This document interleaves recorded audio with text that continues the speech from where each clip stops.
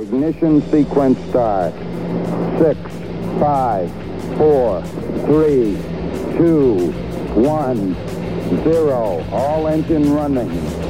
Liftoff. We have a liftoff. 32 minutes past the hour. Liftoff on Apollo 11.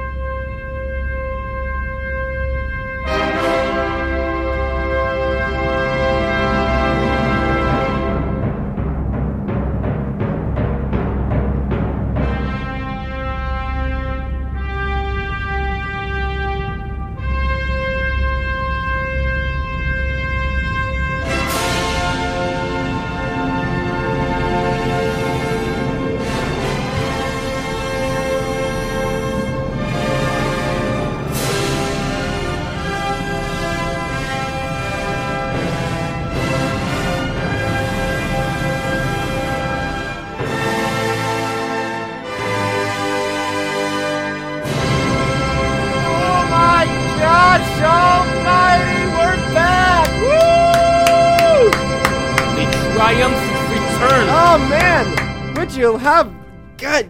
You could not ask for a good gracious. You can't ask for a better intro than that. Although we can't live up to the great film that is 2001: A Space Odyssey Or Elvis. Speaking of Elvis, I went and saw the movie, which I thought was a decent movie. There were some musical choices in the movie I thought were highly suspect and highly questionable. What, did they have like a trap remix of Yes, Elvis? yes, there were. Elvis is walking through the streets of Memphis in the mid to late 50s with this trap beat in the background. Well, it made no sense. And then there was some really, really bad, cheap, extremely bad and cheap CGI. Certain scenes that you could tell they were trying to save money on, and he said, "I'll put them behind a green screen, and we'll fix it in post." Was it like one of the scenes, whenever he was at the one stadium? I forget. I'm drawing a blank on the stadium. In Hawaii? No, not Hawaii, but whenever he was early on, and they Oh, carted yeah. him off. Was that the CGI scene? There was there was also another one where he's getting on an airplane. You can tell that it's just bad. They're not really sending bad. their best. But I get that it's expensive to make movies, and I get shooting on location and getting all the right period accurate stuff. It is expensive and it takes time, but man, it just looks so much better when it's real. It really does. And I get there's some things you can't do for real. Like I was watching some videos of Lord of the Rings, and there's certain scenes in Lord of the Rings you can't do for real. Okay, let's just be honest; it's just not possible. Like the sea of men and running into a desert or whatever. I get that. Or when they open the gates to Mount Doom. Yeah, okay, I get it. You can't do that for real. But getting on an airplane, that you can do for real. What's the rule? Because airplanes do exist. So what's the rule of thumb whenever it comes to when you look at the best films of all time with visually? They're done practically, except whenever it's impossible.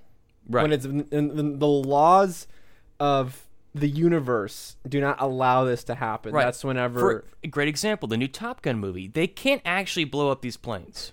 I mean, they can. They could, but that'd be really expensive. I don't think Tom Cruise. I mean, he's got Scientology money, but he doesn't have. He doesn't have that. He doesn't have Rockefeller money or whatever. You said that, and that now we got a big target. Watch out, they got scopes. The Scientologists got scopes.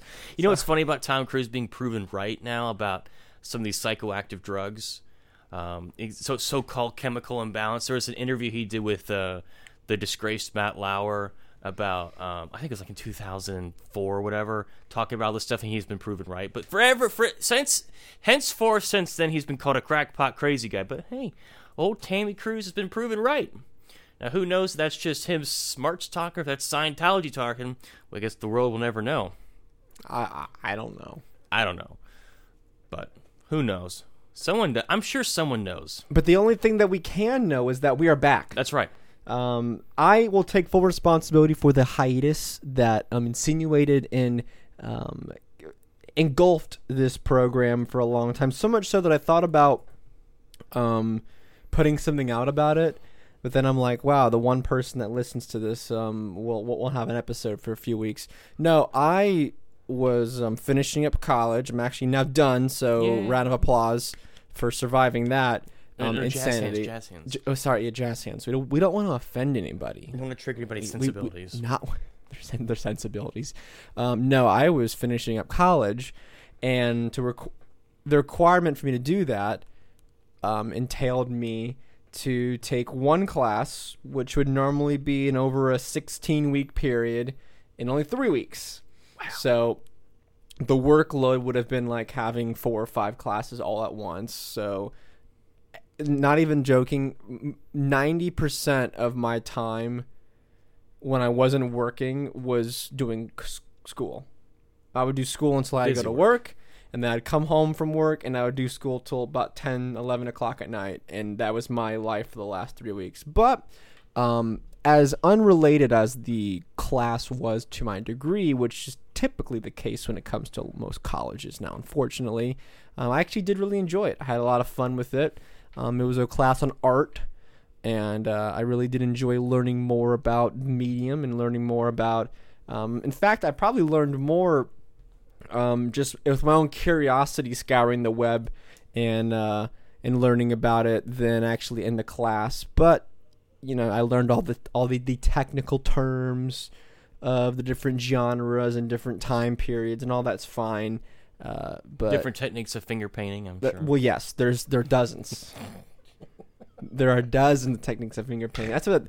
Honestly, 3 weeks of that class, a whole week of it was just on finger painting. One day Da Vinci, 33% of the class was finger painting. Hey, man. They take that stuff seriously. But no, I'm done with college, so as far as uploads will be more consistent than they have been in the past, because I just won't have anything else really to do with my extra time, and obviously that will be filled with other stuff, but... for the time being, the show is back and the show will continue on. I don't really know what this show is going to turn into. I've had a lot of ideas about what the Standing Brothers show will be in the future. I know we will still always be a current events podcast that focuses on celebrity and focuses on the tenets of Austrian economics and all these other sort of things, but maybe branching out into other discussions of other things at some point too, depending on how we're feeling. Well, I mean, I always love talking about movies. I really have enjoyed talking about entertainment and film and movies and music on this podcast a lot.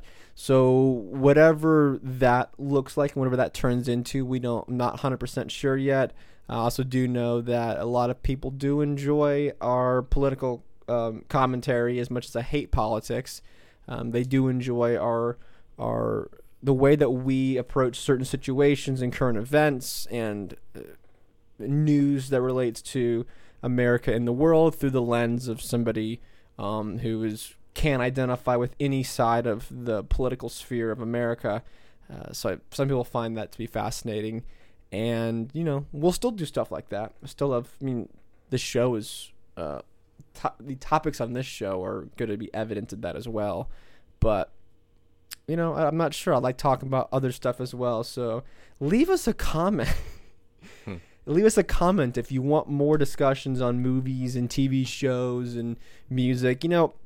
I do have my album of the year.org account that I review music for. So I felt that like if I at the end of a show did a 2 or 3 minute review on an album, it's like, well, I've already repeated something that I've said previously. So I'm not sure if that would be useful to people's time or be a waste of their time.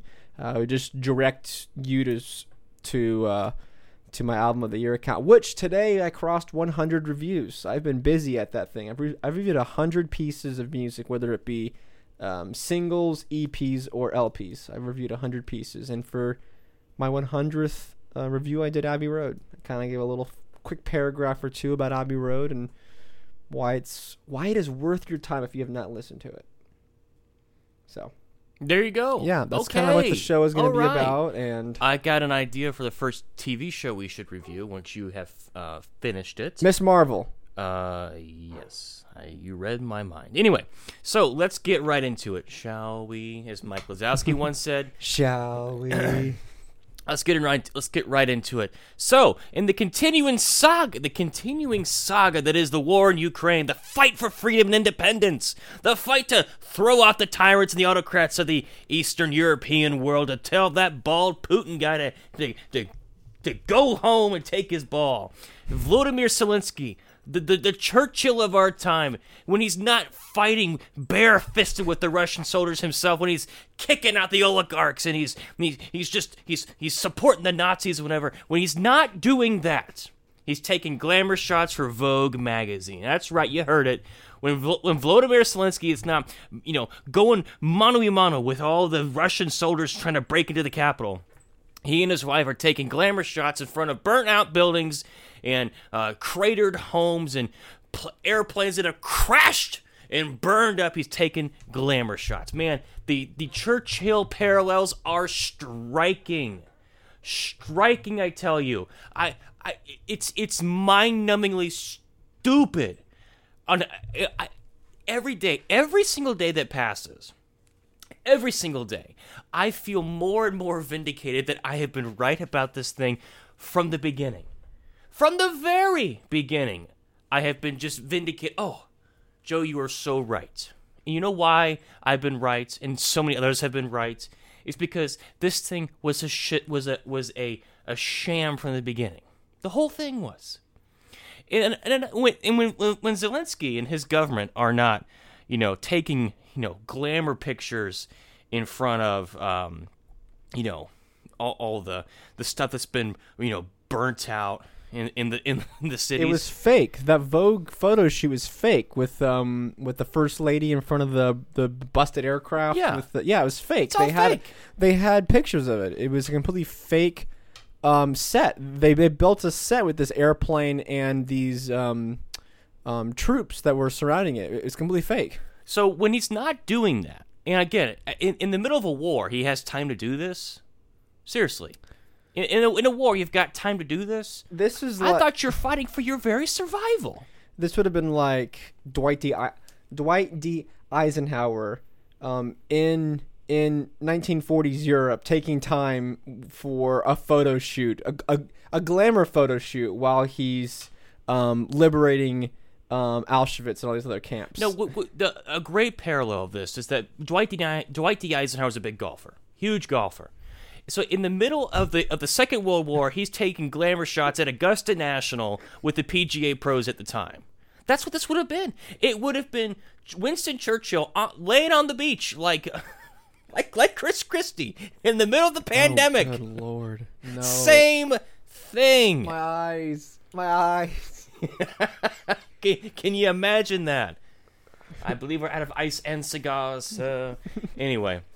But so when they're not doing the fake photo shoots, guess what they're doing? They're sending out lists of enemy journalists of the state. You heard that right. Yes, you heard. The people who are fighting for freedom are sending out lists of journalists who aren't towing the line. Yeah, let me say that again. They're sending out lists of journalists who are not towing the official Ukrainian government line on the war. You heard that right. Furthermore, they're banning fellow party members in the country. Like the political parties, they banned one. Why? Because they're not in line, they're not in lockstep with Volodymyr, right? That party also happens to hold about 10% of the seats in the Ukrainian parliament or government or wherever they have over there. What was the list they released of? So there was Americans too. The list that they released included people by the names of John Mearsheimer, Glenn Greenwald, Tulsi Gabbard, Rand Paul. All these people were enemies of the state. Douglas McGregor, another one. He's an enemy, Jacob, because he dares tell the truth about what's going on. Yeah, here it is right here. Yeah, Tulsi Gabbard. Russian propagandist. This is from Zero Hedge. It includes a whole list of people as well. But yeah, Tulsi Gabbard's on here as well. As you said, Glenn Greenwald is on here. You know what's funny is that purveyors of Russian propaganda. The insanity has hit an all-new high. This is the equivalent of... this is the equivalent of Mr. Leahy mowing the air, Randy. I'm mowing the air, Randy. This is stupid. This is dumb. Dumb, I tell you. This is dumb. If you're still like, oh, well, man, Ukraine's got him on the ropes, Jacob. It's just one punch knockout. That's what it's going to take. No, they're losing. They're going to lose. And this is just further evidence that, you know all that money that was sent over to Ukraine? Tax dollars.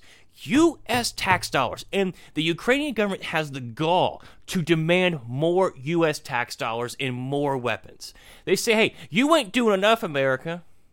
You haven't fleeced your people enough to fight our war. Meanwhile, they're sending out lists of American journalists, brave men and women like Douglas McGregor, who have fought for this country bravely. Same with Tulsi Gabbard. People who tell the truth about what's going on in this government and other governments. Glenn Greenwald. You can even put in Tulsi Gabbard and Rand Paul and John Mearsheimer. They have the absolute audacity to say that they are Russia propagandists. No more of this. No more of this. And Ted Cruz, could you please explain why you voted to give the Ukrainians that money? What are we getting for it? What are we getting for it? There is nothing to show for it. So if we're going to be sending money to them, stop the photo shoots, please, because you're rubbing it in our face. That joke of a human being, Zelensky. You know what? He ought to be thrown out of power, because this is not how you win a war. Like, I know nothing about warfare, but this ain't it. This ain't it. I know very little about nothing, but I know this. You know, this isn't working. They're not even saying things that are that like controversial.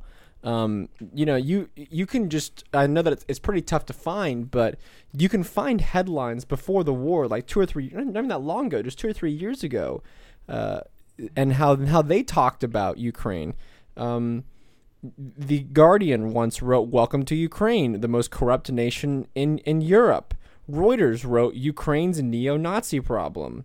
Ukraine full of human trafficking. New Europe wrote, "Ukrainians' president's rule becomes increasingly corrupt and authoritarian." I think this was CB. Well, unless they're banning political parties, because that's fighting for freedom. Yes, NBC, "Ukraine's deadly profession. 3 journalists attacked in July."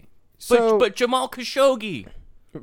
Vox once wrote, a Ukrainian comedian turned president is embroiled in Trump's impeachment mess. So, so you have headlines like that, where 2 or 3 years ago, completely normal. It was factually correct, and it was the going narrative that Ukraine. You can even go back to comments that Obama and comments that Biden have said, that Ukraine was a corrupt country that is perhaps one of the most corrupt nations in all of Europe, and that they shouldn't be trusted. This was the common narrative. But February 2022, that all of a sudden flipped. All of a sudden, people are bending over backwards trying to outsupport this country, which, look, I've said many times, if you want to go out and help the refugee crisis that are caused by this, fine. I don't think anyone is against you going out and helping the civilians who had nothing to do with anything of this, who had no say into their corrupt government, had no say into what Russia's doing to their land. That's not what I'm talking about. What I'm talking about is sending billions of dollars to a government that is corrupt. There is a difference there. You can, I know this is a difficult position for some people to understand and people to grasp, but you can feel and want to help the innocent people in the situation while condemning the bloodthirsty monsters at the same time. I know, radical. The amount of mental gymnastics that you need to do this would make Simone Biles blush. I know this is crazy. But it is possible, and that is what I think a lot of Americans are beginning to turn to. I think that I have seen the lowest amount of Ukrainian support as of right now because of garbage like this.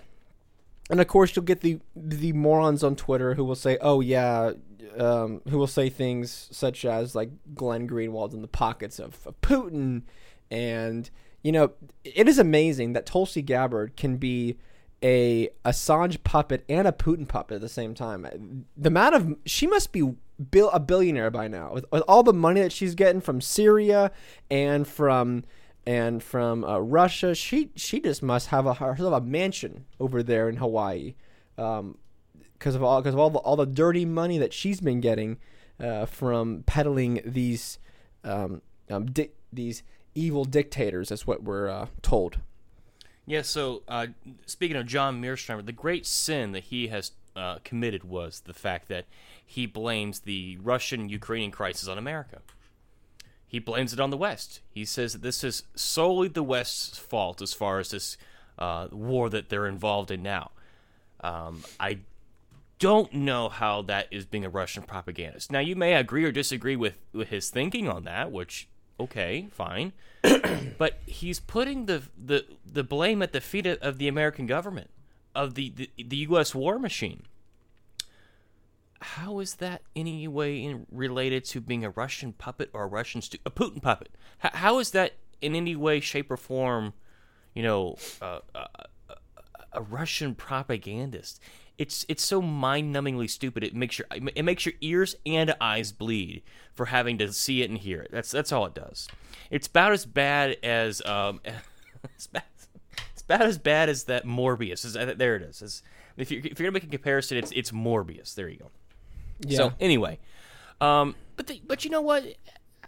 This is going to end at some point, and when it does, it's going to be. Or will they let it end? It's going to have to end at some point, because this can't go on forever. Now, I have heard a lot of bad things that could be a result of all of this. I know that Douglas McGregor's talked about this. That it might have been McGregor. Sorry if it's not. I apologize. But there was someone who I respect on this a lot, said that we could have a new Afghanistan where there is no winner. Mm-hmm. And we just have constant, endless chaos and fighting. And maybe at some point, the direct military strikes and assaults may come to an end. But as far as a victor and as far as you would have a brand new Afghanistan where there's just no clear winner and it's complete chaos and turn the whole country into turmoil for a few decades. Honestly, that's kind of what I'm leaning more towards. Obviously, I think that Russia will eventually become victorious in all this. I don't see their economy falling anytime soon. The fact that the ruble has fully recovered. I mean, the Russians are doing better than ever. Yes, the fact that they're not going to be suffering as far as energy exports, which is their number one export. I don't see them. I don't see, as predicted. We said in this podcast, once they talked about banning Russian oil and everything else, we said that somebody else will buy it. That's not how oil... They're not just going to set it on fire. Yeah, they're not just going to put it on a tanker truck and just say, for sale, best offer. This is not a eBay listing that's going to expire. Somebody will buy this. Somebody will want this product. And from what I've seen, they're actually selling it for below market value. They're giving people discounts. I know that India and China have both gotten discounts, I believe, on their crude exports, which, look, they're not going to be hurting by this. The whole idea of, we'll have to sacrifice on the home front so we have to sacrifice at the pump so that way we can hurt Putin. It's not true. None of that happened, which makes the whole argument of this is the Putin price hike even worse. Whenever you see that they're not suffering. Well, for instance, so Putin was to blame for the increase in gas prices. Now that the gas prices have come down, do we also thank Putin for the drop in gas prices? I just can't wait for President Biden's Twitter account to say, "I'd like to solemnly thank Vladimir Putin for the." Right. But they are talking about gas prices, and they have come down. I don't know what I haven't checked the. I think the national average is below $4 a gallon now. I think it's below. Yeah, so you have to check two metrics. If you want to check gas prices, I mean, obviously you can check The AAA. AAA, obviously. But if you want to see what the prices might be in a couple of weeks, you can go to Wall Street Journal or CNBC, and then you just go, not companies, sorry, commodities. Go to the markets tab, and then just go to commodities, and you can see what the futures look like for crude. Crude is right now below $100, so that's a good sign if you want gas price to come down. And then you also can look at the unleaded gasoline futures, and you can see where they're trending. And the last month they have been trending down, which is what we're seeing now. So the last month they have the gasoline unleaded futures have dropped by about 11.5%. So that is to be expected that we're seeing a decrease in price. And of course, this is a continuous contract, so you can't play it out to the future. Whereas I think the crude contract, I think, is the next month's contract. So you can kind of see what folks will be paying 1 month from now for a barrel of oil. That's how futures contracts work. So you can check that, and that's kind of give you an idea of what, because I think that these numbers are going to, so whenever you see a decrease in unleaded gasoline or crude futures, you might see the reflection of that into the price of the pump a few weeks down the line, or a few weeks in the line, I would say, before you can start seeing a price increase or decrease. When I say downcrease, this is having a word. But yeah, that's what I would check. And we are seeing that, and I think that's not personally. I think that is not a reflection of a increase of production or anything anything positive that the U.S. government is doing. It's what they're doing that's negative. And I think you're seeing a decrease in the prices of these futures contracts because of the big R word that is surrounding the economy right now. As you saw, the Fed, those of you who do your homework and do due diligence, saw that the Fed increased interest rates by 0.75 points, which I don't know if they've updated the bonds rates yet, and they have not. Okay, so they're gonna tomorrow. The effective Fed funds rate should be at 2.25. Still probably too low, but they raised the rates. And why they raised the rates, Joe? Because inflation? Well, that, and to hopefully not go to a big R word. Recession. Which apparently now we can just wish away. We can just, What did Janet Yellen say, Joe? Wait, what's the next story? What did Janet Yellen say about that? Oh, so Janet Yellen said that, I can't remember what it is now, that the recession really isn't what you think it is. And she said that technically, even though there's some economists that disagree with this, that the technical definition of a recession is 2 consecutive quarters with negative GDP. That's what it's been for I don't know how long. Now, that is arbitrary because that's not an economic law. Does that make sense? No. That's not set in stone. That's just something that economists kind of go by as, if we see this, that means the economy is going down.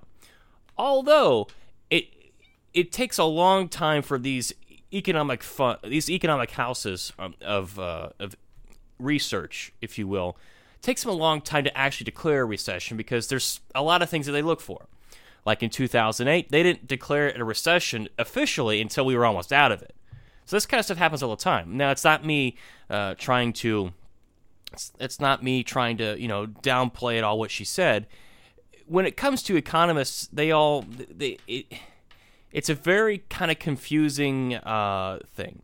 But I think the big point to take away from this is that they are the only reason why they're saying that is because, well, you can't go into the midterms with everyone saying recession. You can't have that. So of course Janet Yellen, that lady who runs the Treasury, that lady is trying to downplay it at every turn. And a lot of people in conservative media are making a big deal about how, they're changing the definition of what recession means. even though that there's a lot of economists that don't go by the 2 consecutive quarters of negative GDP growth as recession. A lot of economists don't go by that. I'm trying to find it. Ryan McMakin from the Mises Institute wrote a good piece today about this, and he kind of lays it out of what is a recession. So they're not actually lying when they say that the 2-quarter definition is not the technical definition of a recession. The NBER's definition is much broader. For example, the 2001 recession did not feature 2 consecutive quarters of negative GDP growth. In fact, there is no technical definition of a recession at all. The 2 quarters definition is purely arbitrary and hardly based on some sort of economic law. It's something economists made up, and it is commonly used definition of recession. But to be sure, in a Google search of articles on recessions published prior to 2022 shows that both economists and pundits have routinely used the 2 quarters of contraction definition. That doesn't make it some kind of immutable standard for whether an economy is in recession or not. So the point is that just because they're not using the word recession does not mean we're in one or we're not in one. What you can see, the things that you can see, that are outliers of recession, is if wages continue to fall behind inflation, called stagflation. If you see that, that's a good indicator that the economy is going down or is down.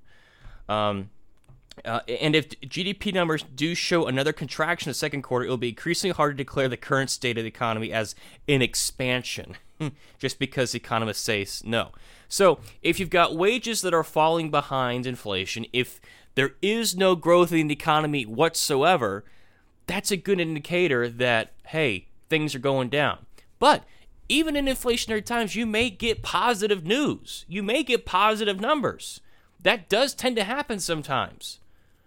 So, but don't fall for, they're changing the definition. Here they go again. There's 1,000 genders and now there's 1,000 definitions for whatever a recession means. No, there never was a hard and fast rule to begin with.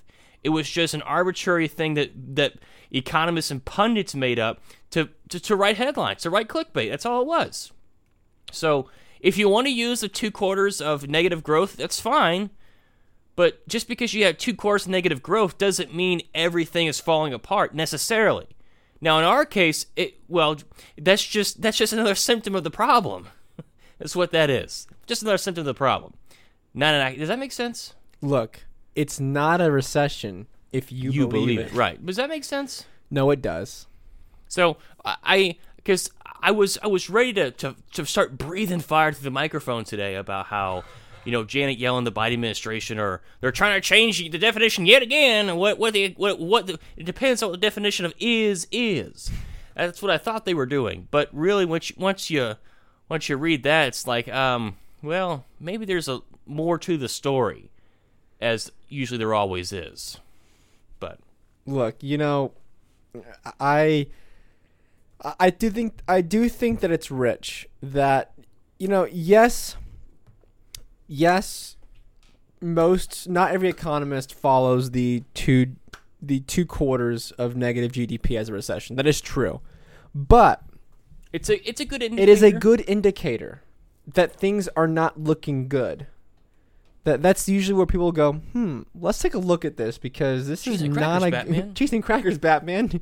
That is 2 negative quarters. But I think it's funny that they're coming out and saying, "Oh no, we are changing the definition." Yeah. It'd be like saying, I don't know, what's the drinking limit in Georgia? I don't know, but it's like 0.08 or whatever. I don't know. But it'd be like blowing a 0.08 and then saying, "Oh no, we're gonna change it to 0.10." No one's drunk driving now. Let's just keep changing the rules so we don't lose. That's just how this game works. It's like, it's not insider trading if you play hot or cold. That's true. That is true. I'm gonna point my finger over these stocks. Which one should I pick, hot or cold? A wink and a nod. That's not insider trading. Anyway, Give me a blue light for this stock and a Yeah. red light for the other. Okay. So I don't know if you saw this today. Speaking of interest rate hikes and inflation and everything, there was an article that I read from Steve Forbes about the misguided Federal Reserve thinks putting people out of work and crippling the economy will rescue America, but they're just speeding our return to the dark days of the 1970s stagflation. And the point that he's making is that the interest rate hikes are going to damage the economy. Instead of damaging the economy by interest rate hikes, they should be, what's the old supply side? Deregulate, lower taxes, all that stuff. He said raising interest rates is not the most ideal way to deal with inflation. Now, cutting spending and burning off a large part of the money supply, yeah, that would do it. But what do you think about that? Not raising interest rates? Because they got to come up at some point. Yeah, they can't stay zero forever. I mean, even back before COVID, they were still, they weren't zero. So that at some point, they would have to come back up. So he says the Reserve believes that its role fighting inflation is to raise interest rates, depressing the economy and stopping people from buying the goods and services they need at a time when the nation is already teetering on the brink of recession. But putting people out of work and deliberately crippling America's economic growth is not the way to get back to a vibrant economy. It's a cure to the wrong disease. The biggest factor driving the current inflationary situation is non-monetary, meaning that it has nothing to do with how many dollars are circulating in the economy. Non-monetary causes of inflation are factors like supply chain disruptions, which are often the results of events like war, hurricanes, and pandemics. The virus-related shutdowns and stuff like that, the complex global delivery systems. Hiking interest rates do nothing to address this problem. The overwhelming problem today is too little supply, but apparently the Fed believes inflation is the result of too much demand. For the average American family, the price of these will be higher rents, higher mortgage payments, and so on and so forth. Less money saved for education, retirement, and dimmer economic future, making people poorer. Of course, the giving away of unemployment benefits, the $1,200 checks helped fuel today's inflation. But my point, Steve Forbes, and you are a much smarter cookie than I am, but how it is a monetary problem. The current crisis that we're in, that we will continue to face, is a monetary problem. You rightly pointed out the stimulus checks and the unemployment benefits and the lavish, stimulus for the PPE loans and stuff like that. Yeah, that's a problem. But supply chain, that's a problem too.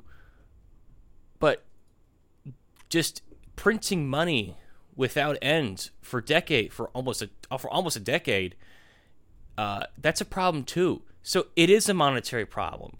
There is too much money in circulation. That's what inflation is. So his solution here towards the end is, I got to scroll all the way down. This stupid article is so long. His solution is cut taxes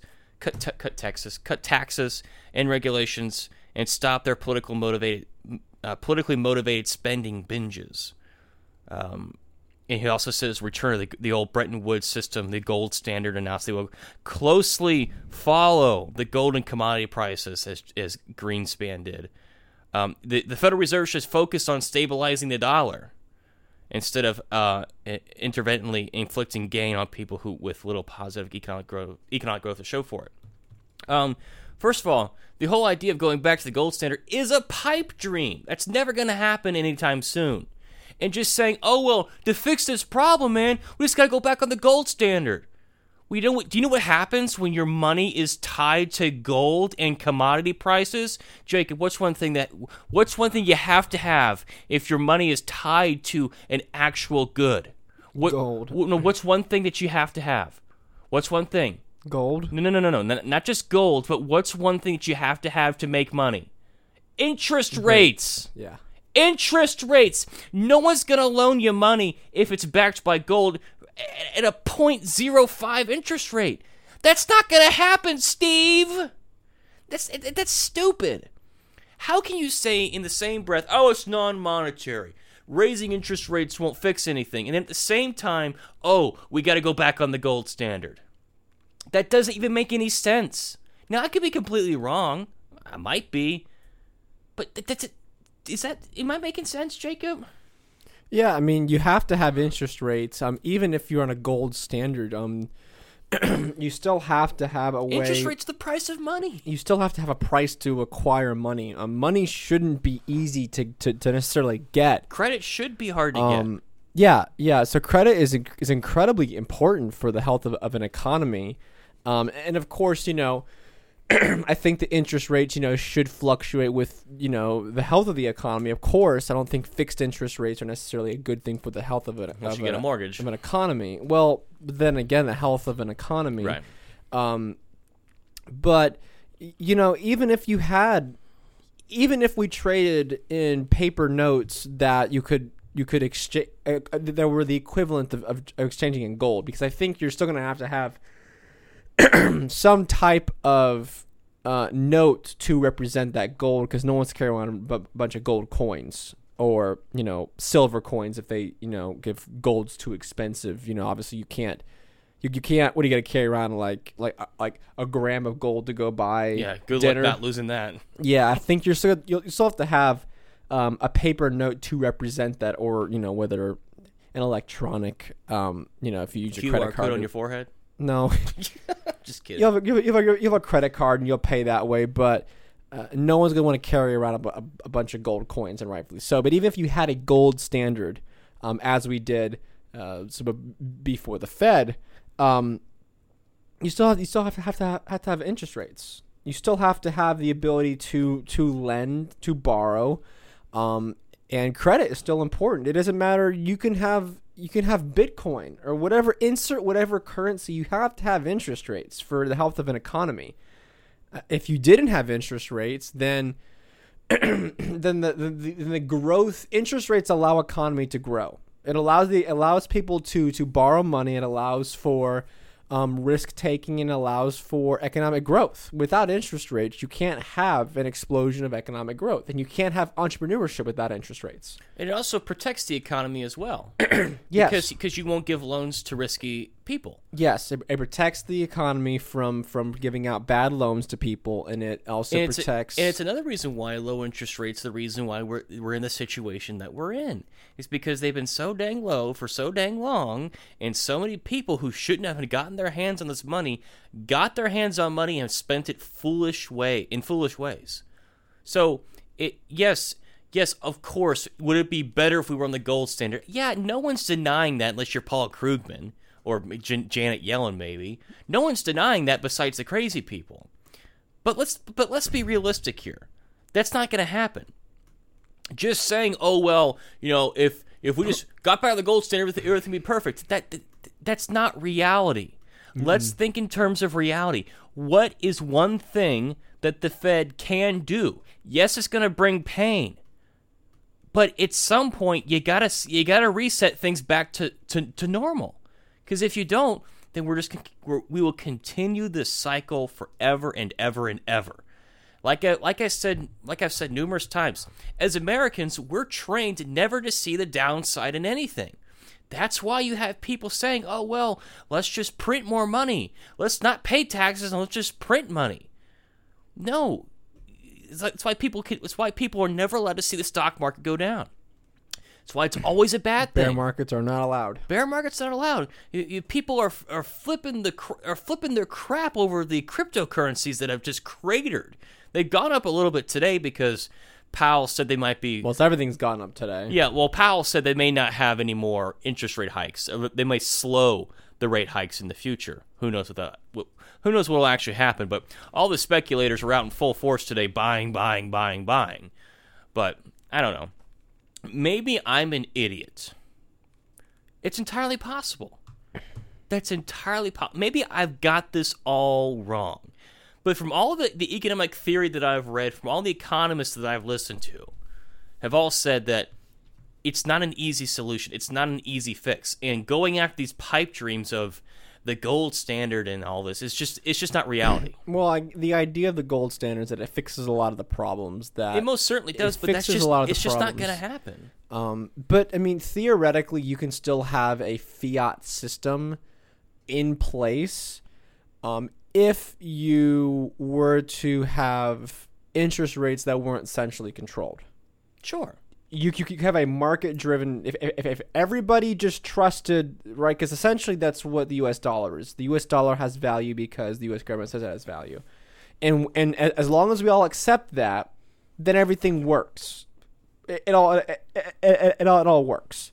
But where we get into trouble with inflation is when we start manipulating interest rates artificially and don't allow the market to work. So if you have larger banks who say, "Oh, we're not getting enough loans. Let's try lowering interest rates a little bit." "Oh, well, we can't lower them too much because we have to cover all of our deposits and all of our money that we have on our books. We can't have it too low." So you have this balancing act where people try to encourage savings while at the same time lending out money. And then instead you would have, I don't know, some people don't like larger banks, but larger banks are just a symptom of the problem. They're not the problem. As much as people like to hate on, and I like to make fun of the large banks too as well. The big banks. But Too big to fail. But they are just a symptom of the problem. They are the drunk at the bar, and the Fed is the bartender who keeps giving them alcohol. Who is the one in the situation who is the problem? Yeah, who is the problem in the situation? That's what we have. So yes, listen, there's a lot of shady practices that a lot of the larger national banks have that I'm not cool with, but they're not the ones that you should be directing all of your attention to.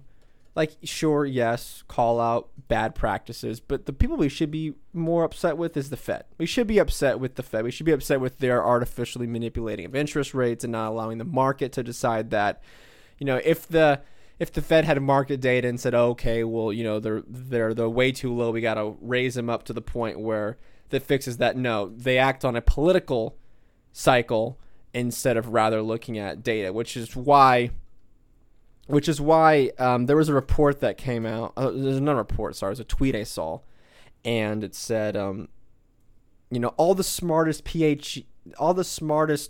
men and women when it comes to the economy, PhDs in economics, work at the Fed, and yet they couldn't see this inflation coming. Now, whether they did and did nothing about it, or if they didn't see it, it's because they're operating from a flawed ideology. It's a flawed monetary ideology. And whether it was complete ignorance or whether they intentionally or whether they did see it but intentionally did nothing, both things still point to the fact that they are coming from a flawed ideology, a flawed economic ideology that has been beaten to death so many times that we have split the atoms of this Keynesian MMT philosophy of economics, that it has failed.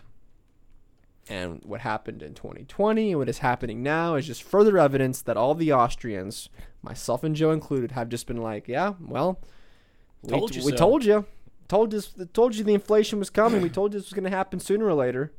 It's funny how Steve Forbes said that the Fed should focus on stabilizing the U.S. dollar, whilst yet ignoring 100 years of history of them doing the quite opposite. If you think that they can actually do that, well, then I got a lab in Wuhan I want to sell you. Yeah. So, come on. Come on. Come on. So, yeah, anyway. that is about what else you want to talk about? I've got one more thing. Okay. This is just me taking a victory lap because we've been gone for so long. I just can't help myself with taking another victory lap. We'll go for it. Everyone remembers my epic rant on Live Golf. Everybody remembers that, right? Sure. Everybody remembers my epic rant on Live Golf. Oh yeah, I talk about it all the time. Someone the other day was like, "Hey, Jacob, that rant on Live Golf that Joe did? That was great." I was like, "Yeah, man, I know." Yeah. What's your name again? Who are you? Do I know you? You're that crazy guy. Anyway, so as everyone in the the mainstream sports media is failing to see is that there is going to be a potential merger.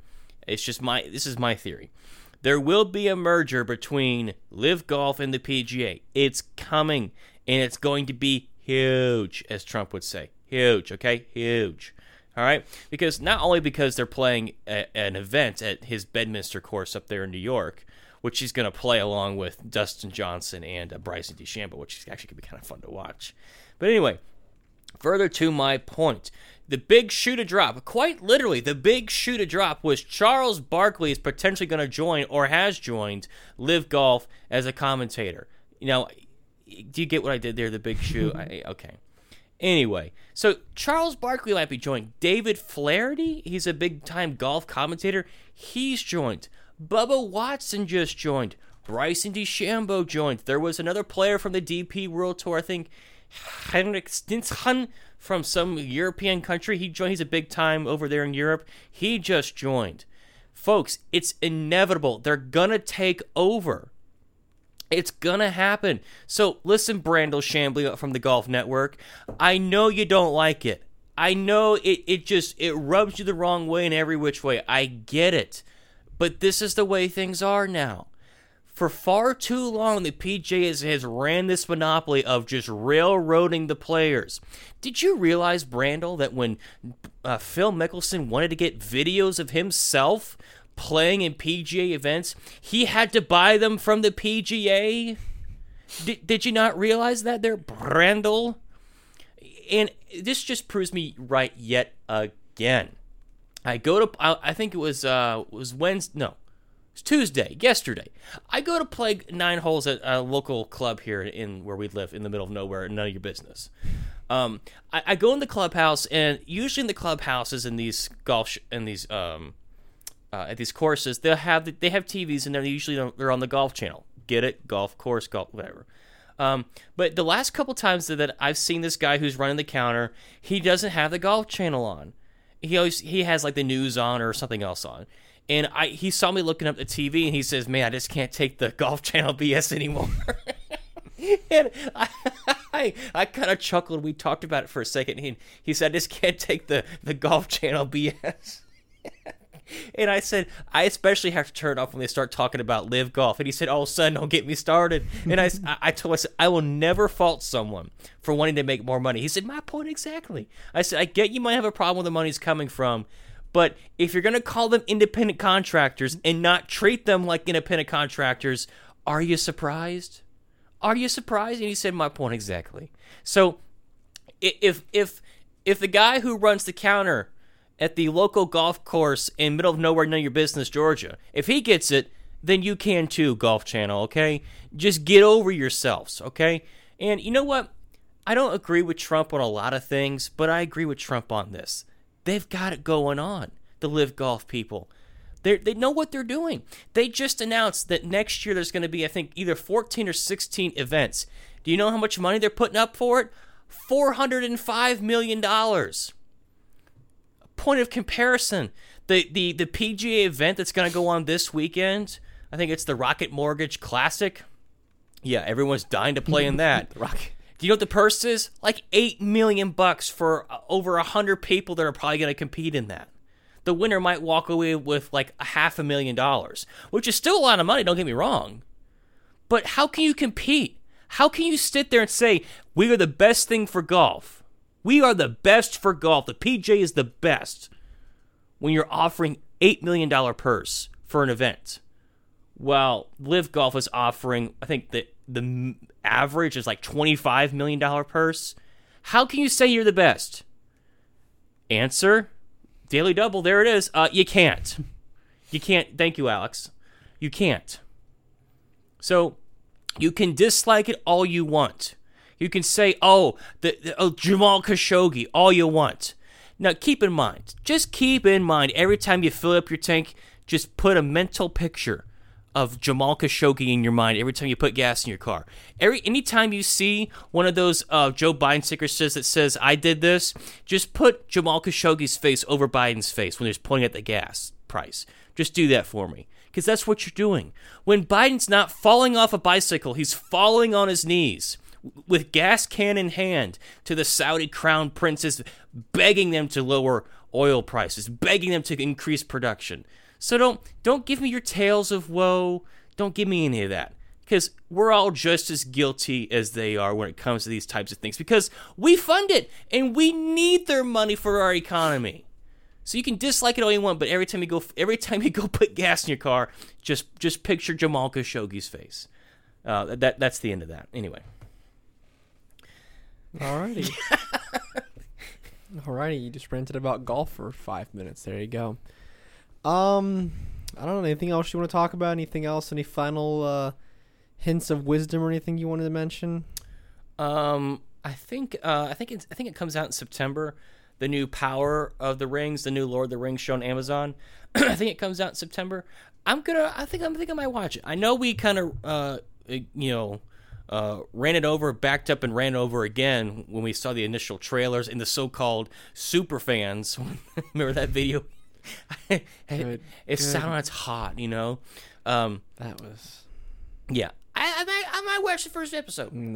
We'll see. No, I can't. We'll see. I couldn't watch that. They announced more Marvel stuff. I don't know if you saw that or not. Again, with the Marvel thing, here's the deal. They knew that these movies that they made were going to be absolute trash. Like, you thought that that Multiverse of Madness was bad. For what I hear, Thor: Love and Thunder was bleeding from the eyes bad. Bleeding from the eyes bad. So they knew that these shows were going to be a huge swing and a miss, like Joey Gallo. So they quickly, whilst these movies were still being made, they were like, all right, we're ditching the phase 4. We're going back to what we know it works. Bring back the Infinity Wars. Bring back all these interconnected stories. We're going back to what works. And my theory is that it's not going to work to the same level that we saw previously with, I guess it was at phase 3 or the Infinity story with, phase 3 is what led up to Endgame. Yeah. It will nowhere near eclipse those heights, because like myself and so many other people, we have superhero fatigue. We are just tired of these movies. And, Marvel thought that they could do the quick, the witty humor, the one-liners, the joke in every sentence kind of thing with their movies. They can't. From what I hear, Thor was just one big joke. Quite literally and figuratively, one big joke. Because it's a big joke. But they know they can't do that. So they have to go back to the... Why? Never mind. They know that they know that this doesn't work. They know it won't work what they were doing before. So they're like, you know what? Let's go back to the form that made us money. Let's just tell interesting stories about characters that people know about, and let's not suspend their disbelief enough with all this woke and nonsense. Let's just tell a good story. Maybe that'll put people in the seats. I don't know. It's a wild idea. But now that all the interesting stories have been told about Captain America, Iron Man, the big green guy, the doctor guy, the ant guy, all of the bug themed superheroes, the bugs, and the one guy with the arrow with the suction cups on it, who's the guy with the rock in his forehead, and all. Those stories have been told, right? What else is there? What else is left?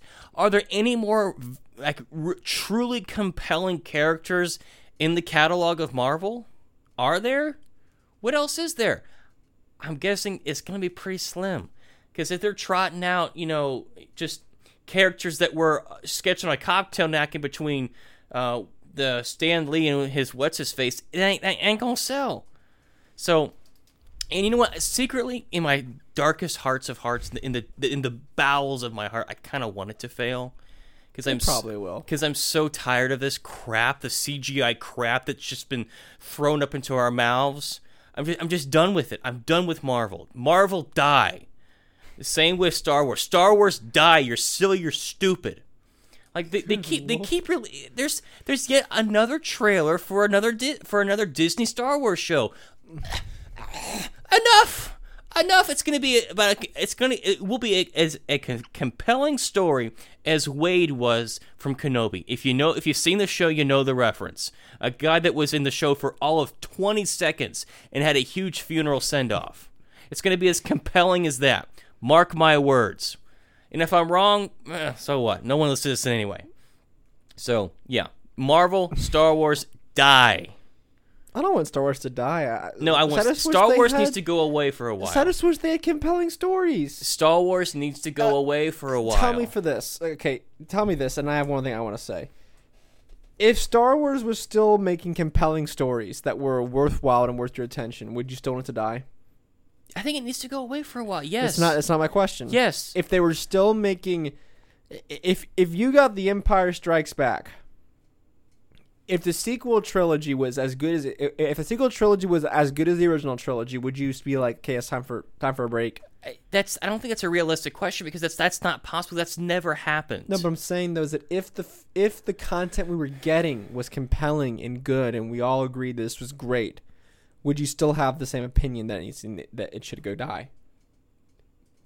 Honestly, I don't know, because as we've seen, that I think the Star Wars' best years are behind it. The first two movies were great. Return of the Jedi, a little squishy. The prequels, good ideas but bad execution. Does that make sense? Yeah, good ideas, bad execution. I mean, George Lucas really did go too far in a lot of places because it's like poetry. It has to rhyme and everything. That's right. And then Disney Star Wars has been a complete dumpster fire of bad ideas and bad execution. Yeah, bad ideas and bad execution. Like George Lucas literally handed them a silver platter plated in gold with gold bars on it that were plated in silver. That's what he handed them, and then they just kind of threw that in the trash and went with the crap that Kathleen Kennedy dreamed up and Rian Johnson dreamed up in their bowels of hell when it comes to Star Wars. What needs to happen? Star Wars, Disney, dude, take a break. Let it die for a couple of years, right?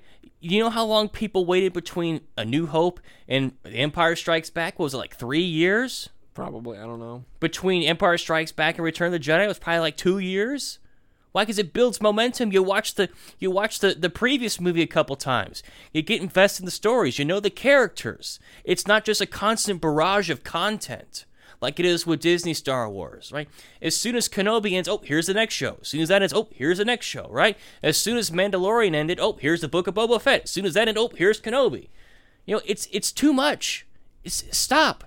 There's this kind of thing like, you slowly release the lightning in the bottle. That's how you build a brand. That's how you build a character. Like, if George Lucas had filmed and edited and had all 3 movies done, that way he could release them, A New Hope in this month, Empire Strikes Back in this month, and Return of the Jedi in this month, it wouldn't have been as great because it was the time in between the movies that kind of really built it up. It made you excited to go see the next one.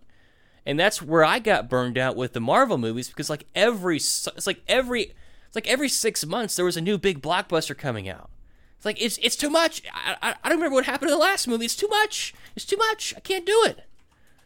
So again, take a break. This constant barrage of we'll just binge Netflix everything needs to go away for a while. Like when Stranger Things released their season 4, they did it in part 1 and part 2. A lot of shows on Hulu and HBO Max, they don't release all the episodes at once. They slowly release it because it keeps the audience engaged because they don't binge the whole thing in 2 hours and watch all of it and like, oh, what's next? What's next? Does it make sense?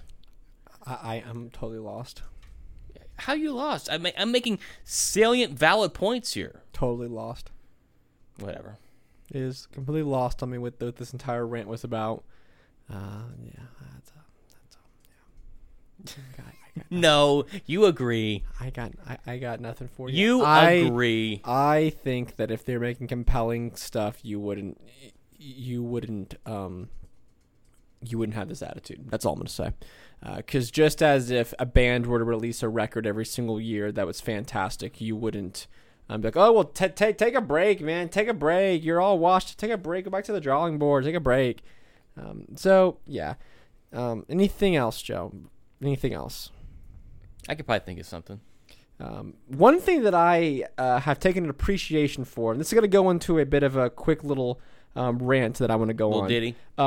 My last class was about art, and I really enjoyed learning about different types of art and got a new affinity for all types of art. You know, I've been on this music. I've been really focusing on music this year, whether it be through playing music, learning more music theory, collecting music, reviewing music, but now with the visual arts as well. This kind of bleeds into movies and stuff like that. And some of the pioneers behind music, and some of the people that took their time to make the world beautiful. And, you know, I think we are missing some of that today. I think we're missing that. I think that people don't really go out and try to find things that are beautiful and try to glorify their life with beauty. That's one thing I think that we are missing in this world today. The fact that some people don't have, you know, you don't have to go spend thousands of dollars on it, but, you know, hey, find a piece of work that really makes you feel happy and, you know, and speaks to you and is beautiful. Because what I found is that when it comes to music and when it comes to my, you know, for one of my assignments, I had to go to the High Museum of Art in Atlanta, which is fantastic, by the way. Oh my gosh, if you love art and you just love appreciating greatness, that is a fantastic place to go spend a long afternoon. It was like $16 to get in, well worth the drive up to Atlanta for that. But as I say, walk to these halls, I was dumbfounded by just the sheer beauty and the thought and the skill that goes into this, and how I don't know what happens in society where we lost this affinity for artists, whether it be music or film or painting or whatever. There doesn't seem to be this affinity so much anymore. You know, yes, we do have people that do look up to certain musicians, and yes, that is true. And there are a lot of musicians that are incredibly talented who are very popular. And I'm not talking about that. But what I'm talking about though is that most people, if you name a person that you admire, or we take the top 10 most famous people in the world. How many of them are really that creative? Or how many of them have really contributed that much beauty to society compared to generations of the past? As we kind of look back now with hindsight, we kind of look back at these people and how I've been really looking at, I know it's trendy, or not say trendy, but it's kind of corny, but people like Bob Ross, who literally spent his entire life just teaching people how to paint pictures of sticks and rocks and mountains. The joy of painting. The joy of painting, man. Bro, that guy went out there day in and day out and painted literally the same painting over and over again. But you know why he did it? So maybe one day someone could take that video and enrich their lives through a simple painting. Or someone like Walt Disney, who dedicated his entire life to making people happy and who literally sacrificed every dime that he owned to build Disneyland. Or people like Jim Henson, or Mr. Rogers, or Steve Irwin, all these people out there who tried to make the world a better place. Right? That was their whole goal, was to make other people happy, make the world a better place. And that the reason we look back at these men who are all passed away at this point with such reverence and such joy whenever you bring up their names is because they had a positive, lasting impact on people. And, you know, I hate to sound like a boomer, but are any of these people, you know, there are some musicians who I think will stand the test of time right now, but these people that people view on Instagram or TikTok or Facebook, are any of these people putting a positive contribution to society in a beautiful way? You don't have to be anything artistic. Steve Irwin wasn't artistic, but yet he had a positive contribution on society and the world through conservation and through wildlife, and also through an entertaining show that encouraged people to do the same. Where's that? No, you have people who do what's that dumb challenge where they would take a USB brick and they'd put a penny behind it so it would short out the outlet. Did you see that? Yeah, it seems stupid. Like the bottle flipping. Yeah, you've seen these challenges, and these people get celebrity styles because of these challenges. Look, shorting out your house's circuit breaker is not a challenge. This is stupid. There's no that's not a challenge, or the dance really fast challenge, or do this stupid dance challenge. That's not a challenge. There's no risk involved in that. A challenge is more like see how long you can hold your breath underwater without blacking out, or going to Arlington National Cemetery and slapping a tomb guard. That's a challenge. That's just dumb. Well, that's a challenge. That is a challenge that has Some risks risks, yeah. involved with it. Bodily harm. Bodily harm, definitely. See how fast you can run. Look. If someone were to do that hashtag challenge, I'd probably watch. You would catch my attention because, I think that we need to start something like that. We need to start these challenges, start these trends to Darwin's evolution is not going fast enough. Okay, we need to speed this up. We need to weed these We people need to out. weed these people out of society. So we need to start the slap a tomb sentinel challenge. So all these jokers will fly to Arlington and slap one of these guys in the face so they can be removed from society. That's actually not a bad idea. But I think I have an answer for your query. Yes. About the reason why we don't regard like famous artists, whether it be sculptures, paintings, we don't regard people like Walt Disney. Not just that, people that bring positivity and joy into their lives. Positivity in the world, in even like all famous musicians. Why? Because I'll tell you why. It's a physical and emotional connection. What's the physical and emotional connection that people have with music? Well, for one, you actually had to physically go and buy the record.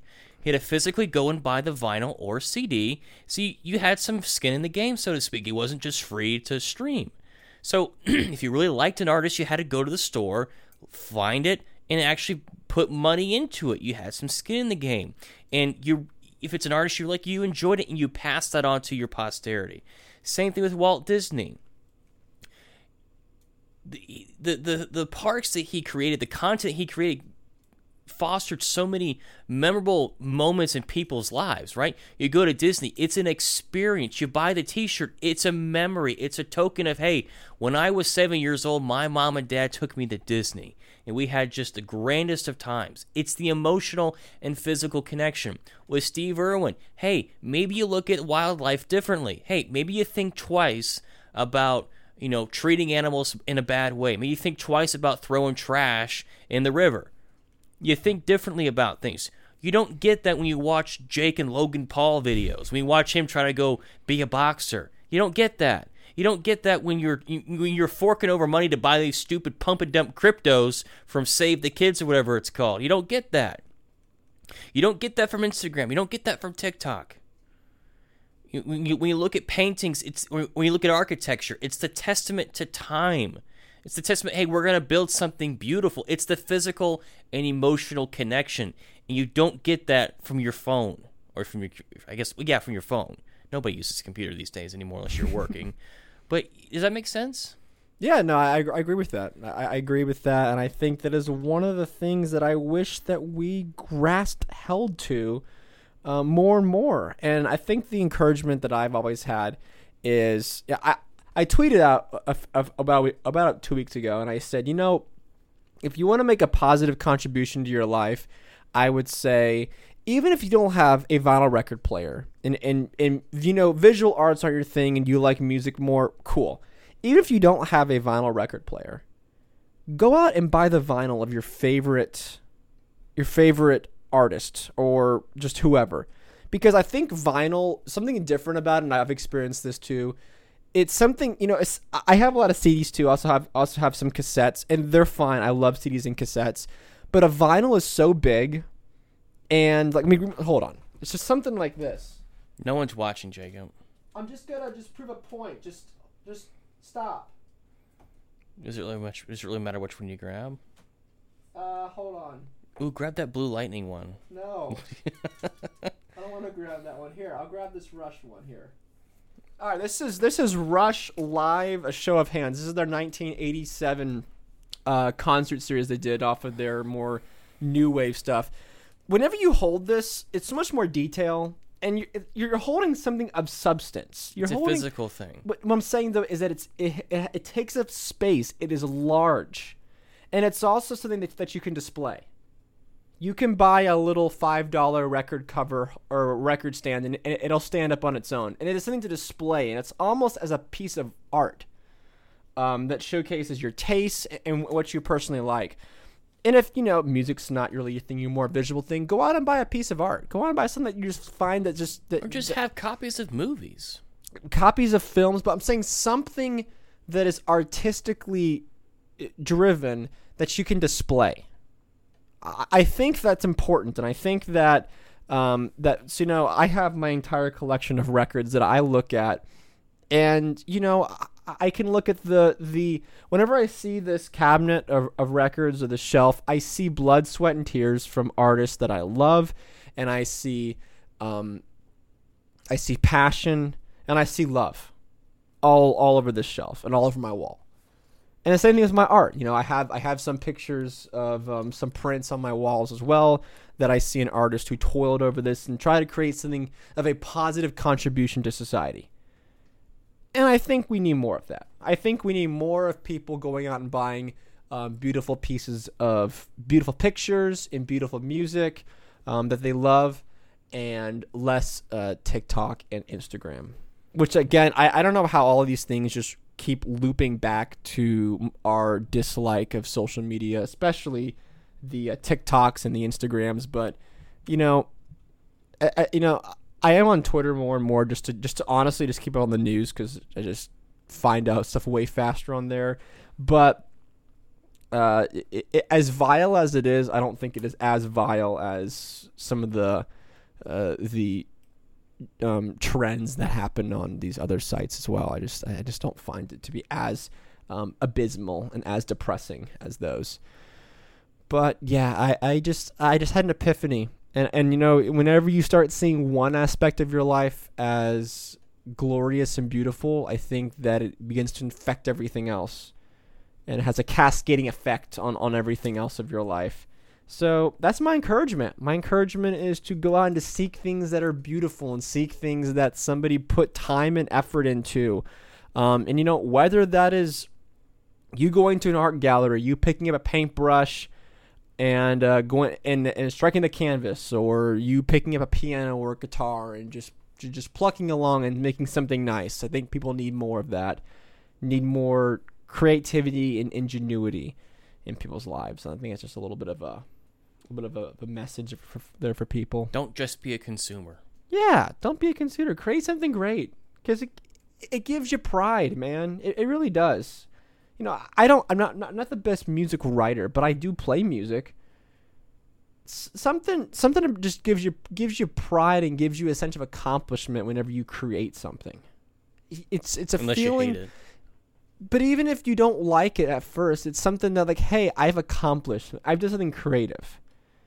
There's no other feeling in the world than that. I just think it's a very unique human experience that we are blessed to have. And I think a lot of people take it for granted. Sure.